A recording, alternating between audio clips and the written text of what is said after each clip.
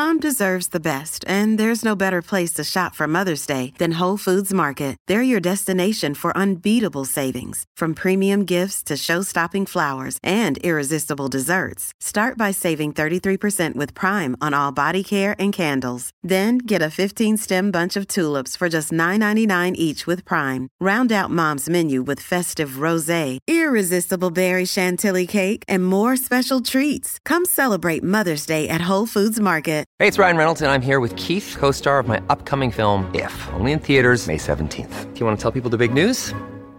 All right, I'll do it. Sign up now and you'll get unlimited for $15 a month and 6 months of Paramount Plus Essential Plan on us. MintMobile.com/switch. Upfront payment of $45 equivalent to $15 per month. Unlimited over 40 gigabytes per month. Face lower speeds. Videos at 480p. Active Mint customers by 531.24 get 6 months of Paramount Plus Essential Plan. Auto renews after 6 months. Offer ends May 31st, 2024. Separate Paramount Plus registration required. Terms and conditions apply if rated PG. My name is Adrian Corcoran. I'm a guard attached to the Roads Policing Unit. Last year saw an increase in fatalities on our roads. These are needless and preventable deaths. We all share the road. However you use it, please be careful and keep each other safe. Together, let's save lives on our roads. A message from the Road Safety Authority. Okay, hello all and welcome to another episode of A Rugby Life, and it's truly a pleasure to be speaking with commentator Andrew Cotter. Hello, Andrew. Is it though? Is it really a pleasure? Well, we'll find out, won't we? I suppose. Yeah, exactly. I like that. That's a good standard opener, though. I like that. Not that I'm shitting myself about being with a pro, you know. No. Well, no. You're in the presence of a hopeless bungling amateur who's still getting away with it somehow. So it's all good. I think we all are. Isn't that what we're all doing? Just getting away with it and hoping that nobody finds us out in every walk of life. In every single walk of life, yeah. So hailing from Troon, I'll resist the temptation not to do a no doubt appalling accent. Andrew, no, go for it. I want you to do it. Okay, all right. Troon. Any good? Troon. Well, all you have to do really roll the R's, and that's about it, really. Yes. It's the Tony Blair test. Would you say Tony Blair or Tony Blair? You know, that's it. Blair, I would say, yeah. I come from a non-rhotic accent area of Lancashire, so... Yeah. I say cover, not cover. Yeah. You know what I mean? You went sort of slightly Somerset there, so... Yeah, I don't know what the hell I was doing there. Yeah. Anyway, so a little bit about you before we start talking. You went to the University of Glasgow, where you studied French and philosophy. You played amateur golf to what looks like a reasonable standard because you played for your country at schools and university level. I did. We lost to England, really, so that was it. Well, I no doubt we'll talk about that again in a minute. There was no dramatic comeback at North Berwick Golf Club in 1991, so... It was just pain all the way, to be honest. After some time throwing wine over people in restaurants in Glasgow, you entered the world of broadcasting, which we'll talk about in a minute, but included some of the following highlights, I suppose. Presenting shows on News 24, tennis commentary, including the big events like Wimbledon, golf commentary, Ryder Cup, the Open, the Masters and all that, and the Olympics and all that stuff. Are you doing the Masters this month? Doing the Masters, so it's fly out the day after the boat race. The boat race is one of those weird ones that sort of moves around according to the tides and according to terms. So, so sometimes it is early, sometimes it's late. It's quite late this year, so straight out to the Masters after that. So that's a contrast, and that's what I like, the contrast in sporting events. So, yeah, it's good fun. It's interesting because you're a multi-sport person. You know, you do lots and lots of different things. But like my favourite commentator ever is Barry Davis. And he did lots and lots of things. I remember him having speaking of Scotland, I'm sure I remember him doing like a commentary in the Commonwealth Games in the 80s where Scotland were playing a badminton game. Yeah, it would have been, yeah. Yeah, and it was amazing. And obviously he was most associated with football, but did everything else as well. Those, like John Motson, do those single sport people exist anymore? Yeah, they do.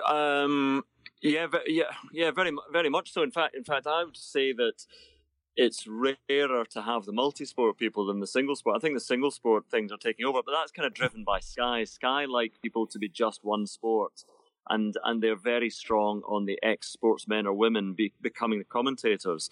Whereas at the BBC, and I'm freelance, I work for a few people, but sort of the BBC more than anything else are still...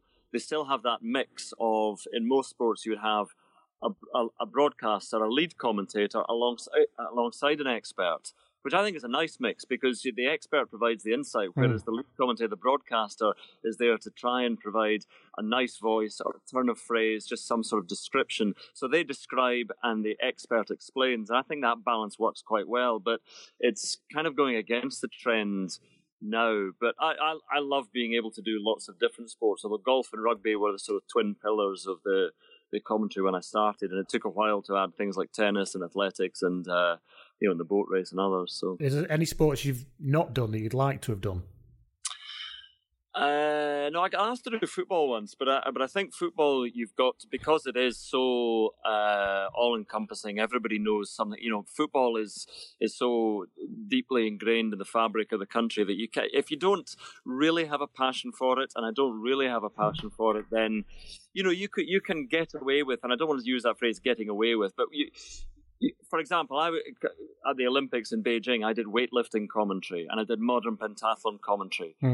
And a lot of sports in the past at the Olympic Games, they would use stand-up commentators who just came in to do those sports. Like you said, Barry Davis doing badminton or whatever. And you would brush up on that sport and you would sound, you would be the person guiding and commentating that. You'd have an expert alongside you, but you weren't the real... So you weren't immersed in that sport. Now, you can do that with certain sports, but not with football. Because football, you're going to get found out. But, I think you really have to have that passion for football because, as I say, it's so ingrained. And imagine the Twitter storm, Andrew, if you said something slightly... Can you imagine? The pain, and that's... You know what? As a commentator, you live in fear of Twitter storms now. You live in fear... And I quite often deactivate Twitter over this. Not because I get a tremendous amount of abuse or criticism. I don't. I get one or two things, but you come off after a commentary, and for some reason, everybody just looks at Twitter all the time now, and I hate the fact that we feel so needy, and we feel, you switch on Twitter and you look at it, and there's somebody saying, "Well, that was bollocks. That was what you." So, and you can't help but, even though it's nonsense to pay any attention to it, it just kind of eats away at your soul a little bit there. Is that one of the critics in the background there? That's the kind of... That's my wife shouting at the dog because she's just coming from work. Bring the dog in. We've got to have some dog action because my dogs are pawing at the door just now. You know what I mean about Twitter? It's people pay, so they'll get praise on it and it feeds them a little bit, and then they get criticism and they shouldn't pay attention to any of it, but we do. We're only human in that, we get nice things said about us and we think, oh, that's great. I'm fantastic. Generally, our pod my Twitter account is a bit of a piss takey one, so I can't really say much, to be honest. What I will say is that there's, like you said, there's plenty of people who are quite happy to have a go at broadcasters left, right and centre, but I can honestly say most people have nothing but positive things to say about you. And honestly, in my experience, of all the people that they slag off, I believe there's plenty of people that do slag all kinds of people off. You don't see it much about you. I don't know what it is. I know exactly. I'm just anodyne. No, I'm not. But because you're beige, is that what it is? Exactly. Play it safe. Just don't say anything at all. Just don't upset anyone. But there's two ways of looking at it. Some commentators get tremendous grief, but they're generating talk, and so people will say, "Well, Marmite rubs some people up the wrong way," but he's generating. At least he's generating interest. But I would rather still be the more low key. People would just say, "Oh, that was a nice commentary," or "That was a good," whatever. But I did get, strangely enough, in rugby, criticism I seem to get of late, I've had a couple of people contacting me and saying, Scottish people, and saying, someone said you're a disgrace to your mother country. And then, what had you done? And then someone else, they always go on to, there are always block capitals in there at some point just to accentuate the point, as if I haven't quite got it. And then they say you should pay attention to Bill McLaren, as if I didn't know Bill McLaren or love Bill McLaren or listen to Bill McLaren and sort of learn from him anyway. Oh, have you heard of this guy Bill McLaren? Perhaps you should learn from him. All right, maybe I'll check him out. Thanks for that. But people who say, you're not Scottish enough, I'm not there to be a Scottish cheerleader. They want me to just cry freedom and paint my face blue for 80 minutes. I'm not. And let's be honest, for a large section of the past 10 years, you look very silly doing that, wouldn't you? Well, it's not. Commentators are not cheerleaders, much though certain people would like them to be. We're there to be sort of neutral, excited about the game, but neutral, and other people can apply their support to the game. It's just when you're not commentating on a game, Yeah. Are you like everybody else? Do you like shout, "Oh, for fuck's sake," at the television when somebody drops the ball or something? Or Yes. Or has that been so driven out your system that you can't summon it anymore? So you become less. I have become less interested in watching sport in general because I watch it all the time when I'm working. But for example, because there's a split between BBC and ITV now, there are games which I will not be commentating on that I used to commentate on. And so, well, Scotland-Ireland this year, that's historically a fixture that I've always commentating on. But because it was the only BBC game that weekend, and I'd done the only BBC game the following weekend, Eddie Butler was doing that game. So I'm at home watching it. And he gets all the voiceovers as well. It doesn't seem very fair to me. He does get all the voiceovers, yeah, but that's absolutely fine. He doesn't. Anyway, so, but I'm watching it, and I suddenly remembered how much I hate watching Scotland play because you get so wrapped up in it, and it just brings you such agony. Briefly ecstasy at some points, but it's just agony. So, speaking of ecstasy and agony, you had this weekend. This is being recorded just after the amazing 38-all draw at Twickenham. Your voice sounds fine, but obviously I watched you commentate on the highlights, and your voice didn't sound fine then. Obviously, it's quite well trained, but how excited are you when things like that happen? Is it easy to get excited? Yeah, I mean, first of all, people don't know, I think, that when you're doing highlights commentary, you're not doing it post-edit. It's not put together 15-minute edit and you commentate. Right, okay. You're sitting there for the whole match doing the commentary. So you commentate on the whole match as you would do for a live game, and then they chop it up. So we do it at the ground. I know some people do, some broadcasters would do it off tube from a studio, but we are there at every game commentating on it. So I was sitting there at Twickenham with Brian Moore doing the commentary. And I'd kind of given up at half time. Not in my commentary, but I'd given up internally from a Scottish point of view, as every Scottish fan had done. But I don't think I've ever done I remember Wales against Scotland in 2010 is still the most remarkable final 5 minutes of any game, any sporting event I've ever seen. But that game at Twickenham, I can't remember being so. Because usually when you're commentating, you do switch off as a fan, and you switch off the excitement. I mean, you sound excited, and you create that sort of not act, because you are still excited when you see great sport. But I've never had the Scottish fan so close to the surface, and had that. I could not believe, like anybody else watching that, I could not believe what I was seeing. And the trouble is, you have gears that you go through as a commentator. And you don't want to reach peak hyperbole too soon because you'll just end up screaming like a banshee. You don't want to go full Jonathan Pierce. Well, what do you do when so the first try goes in, McAnally's charge down, and you think, okay, right, well that's a bit of consolation for Scotland, chuckle in the voice. Second try goes in, you're thinking, well, here's a bit of interest in the voice. Third try goes in, there's a bit of surprise in the voice. What is happening here? Fourth try goes in, then you're astonished, and then you have started to peak. So what do you do then when you get the fifth try and the sixth try? Sixth try, dogs all around Twickenham are running around circles because they hear this high pitched squeak. So you've got to leave yourself somewhere to go, but. All you can do in that instance is, I think, convey what all the spectators are doing, all the viewers are doing, watching, in that this is just astonishing. So it's surprise, it's everything, it's excitement. This is just ridiculous. This is nonsense. This shouldn't be happening. So I remember I'm sure it was you commentating on a France game once with Alan Williams as your co-commentator. You made some little joke about Bastareaud being, oh yeah, what an athlete sort of thing.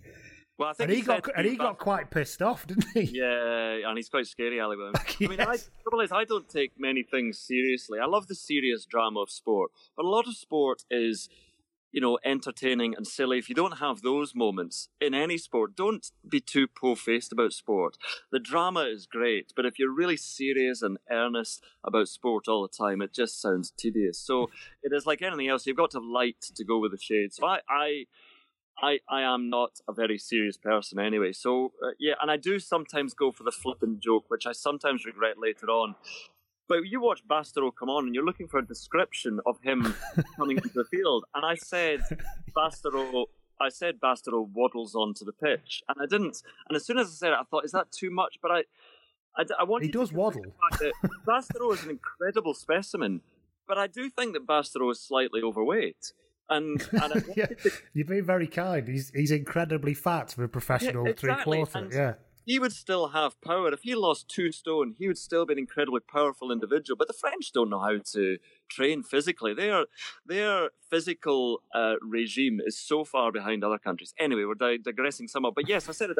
Ali Williams, who clearly knows Bastareaud and is a friend or whatever, and he wasn't happy at all. But he's quite a menacing character anyway, Ali Williams. And he's good fun as well. But I knew that he wasn't going to kill me on air, so I knew I had that safety of being on air. It was kind of like, but I never wanted to leave on air. I didn't want to go off air because I thought that I might be in trouble. So that was what Ali Williams was famously. His job was carrying Dan Carter's bag for about 2 years. Yeah, exactly. Yeah, exactly. There was all. You can't say that, but I can. But so. I wouldn't say it to him, but I'd say it to Bastareaud while commentating with Bastareaud about Ali Williams. You could probably outrun him. Maybe. Yeah, exactly. Yeah. You mentioned, going back to kind of your life and this stuff, you mentioned at the top you played golf. Did you play rugby growing up? I loved rugby, but I'd love to. I don't really know what it's like at schools now. I know that in New Zealand they do it by weight. They don't do it by age, because otherwise you're just going to get run over by Pacific Islanders all the time at the age of 12. You know, people who weigh 18 stone. But in schools rugby, for me, I absolutely loved rugby. I loved running with a ball. But the trouble is, schools rugby, where I was and where most people are, I'm sure it was, we will give it to our big genetic freak who's fully grown at the age of 12 with a beard, and then he will run at their big genetic freak with a beard, and then they'll sort of collide, and the ball will pop up, and all the normal children will then scrabble over it and not quite know what to do until the big freaks get up again and run at each other. And so I wasn't. I mean, I'm not particularly big now, but I stopped growing at the end of primary school rather cruelly, where I was huge, then just stopped for about 6 years. You know, when it's your really formative time in terms of imposing yourself as a sort of alpha male at secondary school, I just stopped growing. So I loved it. I loved running with a ball. I would say I had good balance and a good but it doesn't matter at secondary school, because you'll just get run over by a guy from Glasgow Academy with a moustache. Or a farmer. So I kind of, and I was so serious about my golf at the time that I didn't want to be. I was playing in medals on a Saturday just with beaten up. So I kind of stopped playing rugby when I was worried about your fingers going. Yeah, exactly. I stopped, but it was huge in the family. My grandfather played a couple of times for Scotland in the 30s, so it was a big thing, rugby. So, but I loved watching rugby. I loved playing rugby, but I sort of stepped away from playing rugby when I was 17. So I mentioned before you were throwing wine over people. You were working in a restaurant while you were at uni, and then I think you said something like you drifted into broadcasting, I've read somewhere. Can I just say that was Frank? Do you remember Frank McAvenny, who played for Celtic and West Ham? That was who I threw wine over. It was totally accidental, and he was great about it, but his partner... Did you make his fake tan run? Yeah, exactly. Yeah, but she didn't appreciate it. But anyway, I was a terrible waiter, but I didn't know what else to do, because I'm always wary of people who from the age of 14 say, I want to do this, I'm going to be this. And I say at 14, 15, you shouldn't really know what you want to do. And I didn't know throughout university, I didn't know what I wanted to do. Graduated, still had no idea. So I was kind of fishing around. I knew I wanted to do something with language. I wasn't great at other things, so I applied for a job. Eventually, what do you do when you've got no idea? You head for the media and think, I applied for a news job at a local radio station, and they said, well, news job's gone, but I see you've got a lot of interest in sport in your CV, so we're looking for a sports person. And that was it. You kind of fall into the job. Like a lot of people fall into their jobs and then find out that they can do it and enjoy it, and you end up then suddenly saying, hey, 10 years have passed, how did that happen? But I mean, you're at the kind of top level of your bit of broadcasting now, aren't you? I would say, or somewhere in it. Well, yeah, do you get spotted at some point? I mean, what makes it that you move on? Obviously, you've got to be good at it, but it's luck. It's well, they're a combination of two things: absolute luck in the timing of things, but then you have to have the talent to take that luck, that opening, and move on with it. So when I arrived for example, I was at local radio in Scotland. I felt that maybe the next step was to try and get into BBC Scotland, but send them demo tapes, but I heard nothing at all.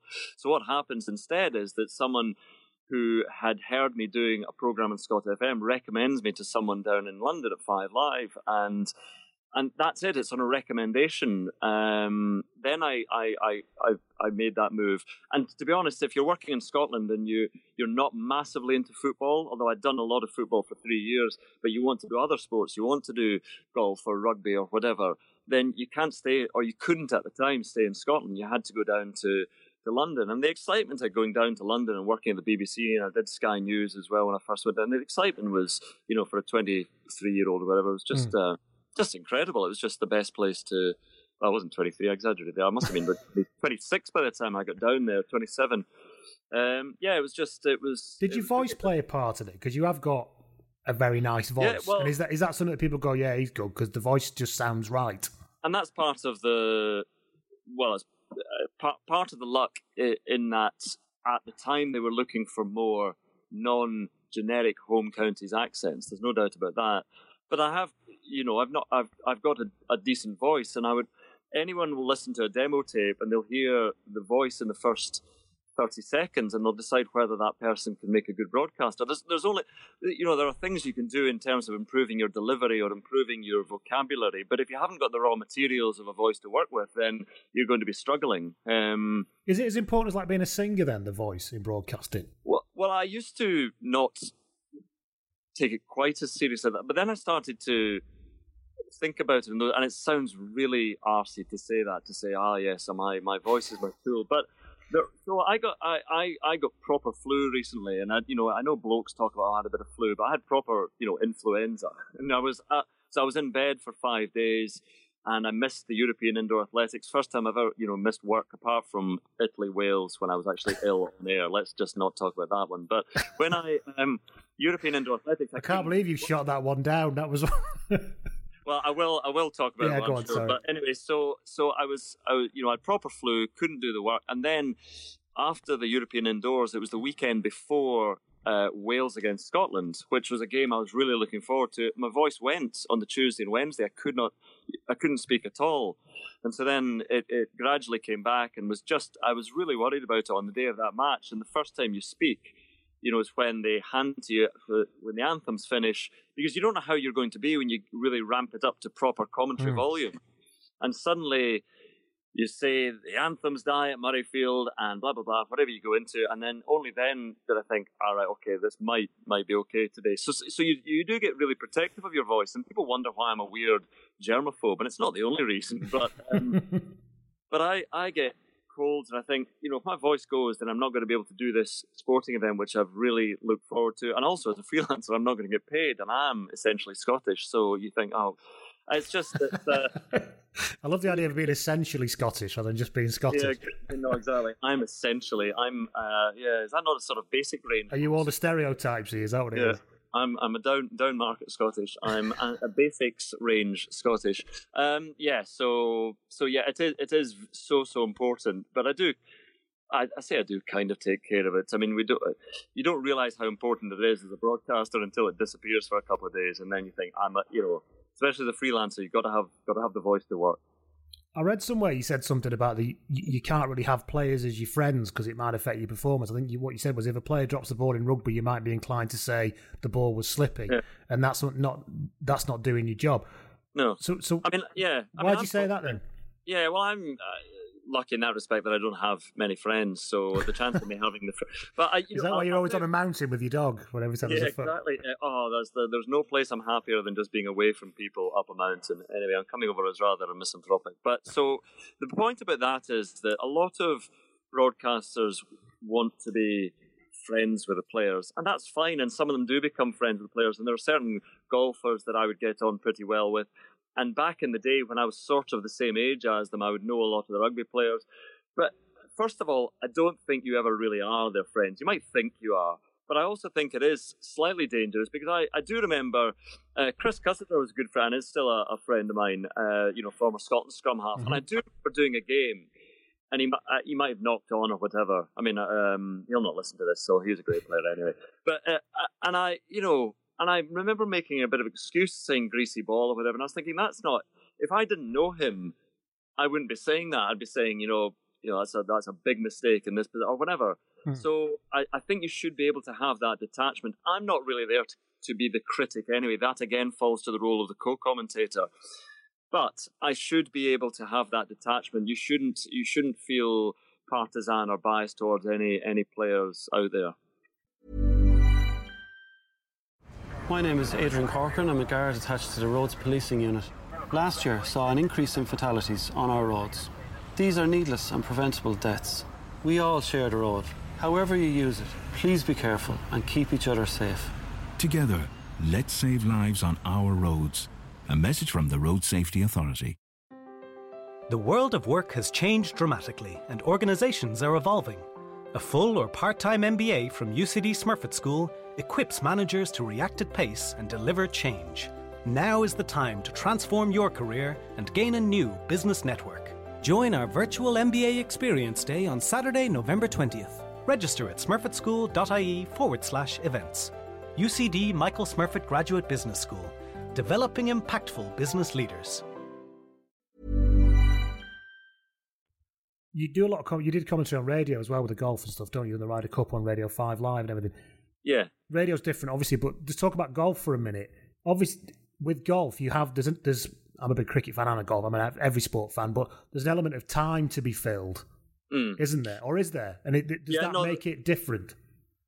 So, all the sports I do in terms of golf, tennis, athletics, and rugby are very, very different. The ones that are most similar in terms of the mechanics of them are athletics and rugby, because it's excitement, it's stadium noise, it's identification of athletes, it's finding a phrase, and it's high-paced. Then golf is so different because it's long. On television, I'm talking about here. It's, you put the microphone down. And again, that applies a little bit in rugby as well. Don't talk too much because the atmosphere is there. But in golf commentary and television, it's really about letting it breathe. Now, the Americans would have a very, very different approach. They would just talk at each other, over each other, filling. Any silence is just death, so they're just not allowed to do it. And it hurts. It hurts to listen to it. And in tennis, they're even worse. Where a tennis commentary, I mean, it's very, very fiddly television tennis commentary. So in radio, you'd be just describing everything, obviously. You have to, and it's very, very fast-paced and descriptive. Whereas on television tennis commentary, I won't say something throughout a whole game. You might just make an appreciative murmur or something. But the most important part in television tennis commentary is saying something, thinking, right, what topic are we going to discuss at the change of ends? And so then you'll discuss something. But it's just making that appreciative noise as someone hits an amazing forehand down the line or whatever. And you're leaving McEnroe or Henman or Becker next to you to say, to explain why. So it's fiddly, but that's what the skill is, knowing when to nip in to say something, because the umpire's a commentator, the spectator noise is commentary. You've got the graphics saying the score, so what do you need to add to it? And that is the sort of skill, is knowing what can I add to this that is going to make it any better. That's why, you said radio, that's why radio commentary is so much more enjoyable, because you've just got free rein to describe everything. Go from the first minute to the last. You just describe everything. And so the shackles are off and you just go for it. I love trying to describe everything and paint a picture that might bring it to the listeners at home. One of my favourite commentaries was on radio. It was when Tiger won the Open when it first came back to Hoylake. And it was just after his dad had died. Yeah, absolutely. And when he sunk the winning putt, I was listening on the radio and the guy said, I can't remember who was commentating, said, he basically went, and it's there, blah, blah, blah, and he dissolves into tears, and I think if I'd have seen that on telly, it wouldn't have had the same effect. No. At all. It was like the noise that built in the background, and then this commentator voice going up and stuff. And I think that was a perfect example of how radio could be wonderful, really. No, and the best commentators will ride off the noise of the crowd, and they'll use that as punctuation. And it's interesting, and Peter Alls actually does it. For all the criticism Peter Alls gets, he understands the sort of fluency and the sort of timbre and the pace of commentary as well as anybody. You watch a golfer walking up the 18th to rapturous applause. It might be their final tournament. And again, touching on sort of America, they would want to speak for the whole time, saying amazing things and just finding and just bawling away. I love I'm trying to eavesdrop in the back.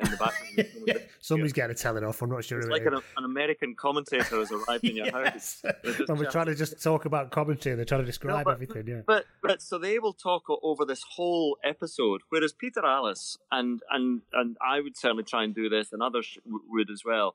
But you tee it up, and then you just let the crowd carry them down the fairway to the very end, and then just as the applause dies away, then you'd pick up again. And I remember doing, I don't know if you remember Sergio Garcia and Justin Rose having the great head-to-head coming down the stretch of the Masters.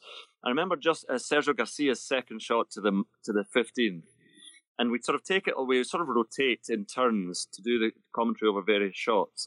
And so this one was my turn to speak. And Paul Azinger, great American golfer, commentator for us, was sitting alongside me. And I could see he was so excited. He gets right into it. And I could see he wanted to speak here. But I thought, right, I'm going to tee it up. You set up the shot, and then you can hear the bird song and the murmur of the crowd. And that is the best commentary you can have at that moment. That silence to set up the drama and tension of the shot. And Paul was about to say something. And you stick out a hand, say, don't say anything here, because nothing you can say at this point, that will ruin the tension of the silence as he stands over this ball with the water waiting in the 15th.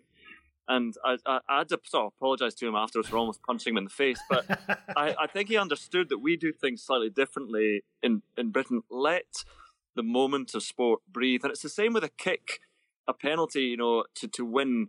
It's like the silence at the Aviva, or the silence at whatever ground it might be. That's far more powerful than the noise.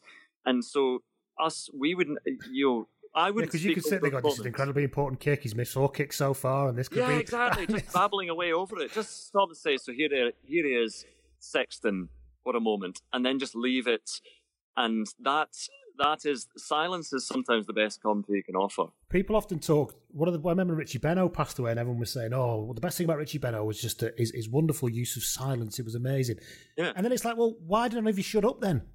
I know, you all, not you, but I mean, so many people. So you think, well, yeah, but why don't you actually try and do what he did then? Because they get scared and they get competitive and they think, I've got to say something. Oh, he's just said something. I better say something. Or she's just said something.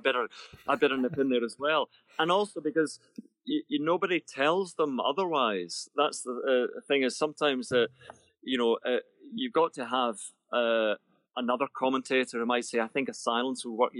A senior commentator telling, but people get scared of upsetting people as well, and I don't think that skill. We live in a much noisier time now. There's just never people don't like. I love silence. That's why I'm always up mountains disappearing. But the silence is the most can be the most powerful thing. But we're just scared of silence now. We like to fill the gaps with just babble, which just ruins it. So, yeah. So last few things then. Are you hopeful after Saturday of what's in store for Scotland rugby the next 12 months or so? Well, only if I love... so speaking as a fan, I love watching Scotland, or I did love watching Scotland play until this Six Nations and then until the final half against... because what they can do, and they're still missing so many good players, but also they're missing people like John Barkley. People say he's a great player, but he's also a very experienced player.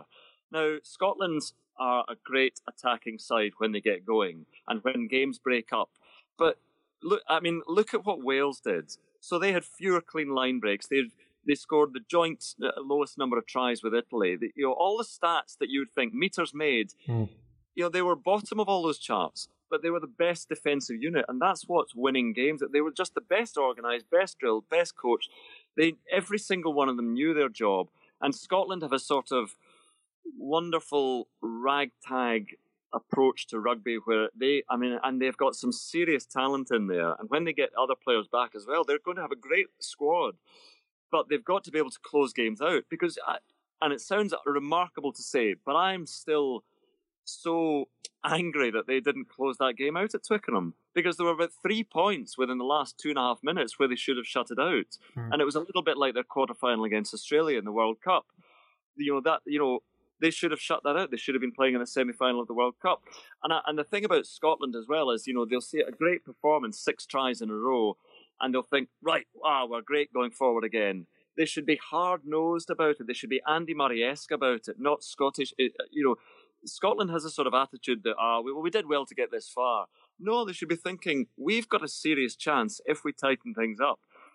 They should be really cold about it, really calculating about it. That New Zealand are great and entertaining and amazing rugby nation. I know they're a totally different rugby nation in terms of how much it means to them and how big rugby is in New Zealand. But they would come off the back of that and go, right, we're going to improve this. And, I just hope that Scotland can get a little bit of Wales about them in terms of being a bit more structured, but still having that attacking flair. Then they could be a force to be reckoned with. It's what's worrying maybe is that Finn Russell, when asked why it changed at half time, he said I basically stopped doing what Gregor Townsend was telling me to do. Yeah, it was interesting because he said that on the pitch. This is an immediate post-match interview, and then once he spoke to us for the BBC for highlights, he said something different. So I think I've had such a bollocking. Let me just tell you what really happened. Yeah, exactly. So, well, it's interesting because I again, this is where we talk about people being. You don't want to get too close to people. Gregor Townsend is a friend. I've known him for a long, long time. So I have no end of admiration for him. As a player, I loved him. As a coach at Glasgow, I loved him. But I'd quite like him to work with somebody who's more Sean Edwardsy. Someone who is just a bit a serious... And I think that there are a lot of good people in that coaching setup, but I just want... you want to have the perfect blend of attacking... They brought Sean Wayne in, haven't they, from Wigan? Yeah, so it's I'll tell you what, Gregor Townsend is a really deep thinker about coaching as well. So I'm pleased to have him as a coach. I'm not just saying that because he is a friend, but I do think a little bit more Vern Cotter in there as well, wouldn't yes, indeed, yeah. But listen, I think things are pretty bright, and if Scotland do go down, they'll go down in the most entertaining fashion possible. Well, when you mentioned those injuries, to be honest, I said this a couple of weeks ago that when you looked at the squad they were putting out, even with all the injuries, compared to what they were putting out 10 years ago, it's absolutely testament to the work the SRU have done and Scott Johnson did to actually, and not in locally producing players and that scouting network, because that's a reality of the modern game as well. So listen, all power to them. Yeah, I don't like residency qualification at all, but not many people do, but it's there, isn't it? It's there and it's changing, and I wish it would change to 10 years because I would rather see an international rugby. I want to feel a real connection with the players who are there representing your country. But having said that, Sam Johnson played well, so we'll have him. But yes, he's a very good player. I don't know why he got dropped for the Wales game, for example. He didn't do it. I thought he was outstanding, and I still can't believe that it was Tuolangi, wasn't it, who took his head off? But anyway, I thought he was fantastic. I don't like residency qualification, but then again, Scotland is a very, very small. You'd be silly to ignore it while it's there. You'd be silly to ignore it. I mean, England still has, and even England do it. Yeah, exactly. Well, they've got 16 times the number of senior players that Scotland have, and yet they still will have a Nathan Hughes in there or whoever it might be. Shields, Teo. Well, exactly. There are many of them. Last question then, when I let you go, because I know you can only had space about time. Let's talk about only because of the time you had to abandon the commentary box, just to be clear. According to reports, it was food poisoning, it was coming out both ends and there wasn't much you could do about it. Right. See, this is what I love the opportunity to explain that it was one end and it was the north end. I was being sick. It was the norovirus, and everybody in Wales in particular, I think because Jonathan Davis went basically on Twitter and did a poo emoji immediately, and so and so everyone goes, and I still will get tweets from Welsh fans going, "Hi Andrew, you're not going to shit yourself during this game, are you?" And I think, well, hang on a minute, I've never done that, and so, but I'll tell you about the game. I love how really upset you are about this fact. I want to set the record straight. Yeah. I was only very healthily and normally vomiting during the game. Anyway, so 5 minutes before kickoff, I felt fine, and then it just suddenly came on just before the anthems. I started to get that horrible, cold, clammy feeling, and I thought, this could be in trouble. I kind of said to Jonathan, I said to Jeffy, I said, I might be in trouble here, and he didn't take it seriously. He helped me out by doing sort of a vomiting motion into his hand. So during, so I thought, well, maybe once the game kicks off, the adrenaline will kick in and it'll see me through it. So I started, and I've never felt, even trying to get through the name Martin Castrogiovanni was just too much. So, and you can hear it because obviously it's on YouTube, obviously. And you can hear at 3 minutes 50, the microphone just goes down. I've just made some pathetic noises up to that point. The microphone goes down. You can hear a thump on the table. Because I thought, I've just got to get out of here because I am going to actually throw up during commentary, and that will become a YouTube sensation. That will literally be viral, yeah. Exactly. It'll be noro-viral. And I ran out of the commentary box down into the presidential suite, which was the nearest place that I could think of, and there's a statuesque model who was there to greet everybody who came into the presidential suite, said, "Buongiorno, senor, how are you?" And I indicated that I wasn't very well by projectile vomiting all over the floor, and I have never felt so ill. So for the whole half, I was throwing up in the depths of the Stadio Olimpico. And then I thought, I'll go back and try for the second half. And I got back up to the commentary position and immediately had to run back down. And they got Hugh Llewellyn-Davies, Welsh commentator, to take over because Jeffy had been left with Shane Williams just mumbling. Well, we all remember that, yeah. Just mumbling stuff at players who they didn't know and saying, "Oh, that's a good scrum, that is." And that was it. And so I eventually I went down and they had to give me an injection to stop me throwing up. It was just it was just your worst nightmare. So thank you for bringing that up and for me bringing everything up. Hey, but you've got a chance to clear what actually happened. So let the word go forth from here. It was only out of the mouth. Exactly. So thank you very much for helping to clear that up. Yeah, excellent. Thank you, Andrew. That was great. No worries. Good fun. Take care, Tara. All right. Cheers, Lee. Bye. Bye.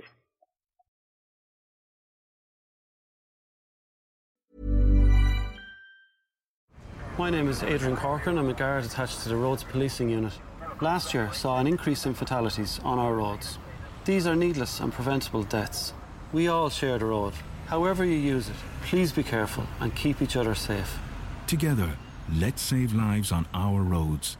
A message from the Road Safety Authority. Sports Social Podcast Network.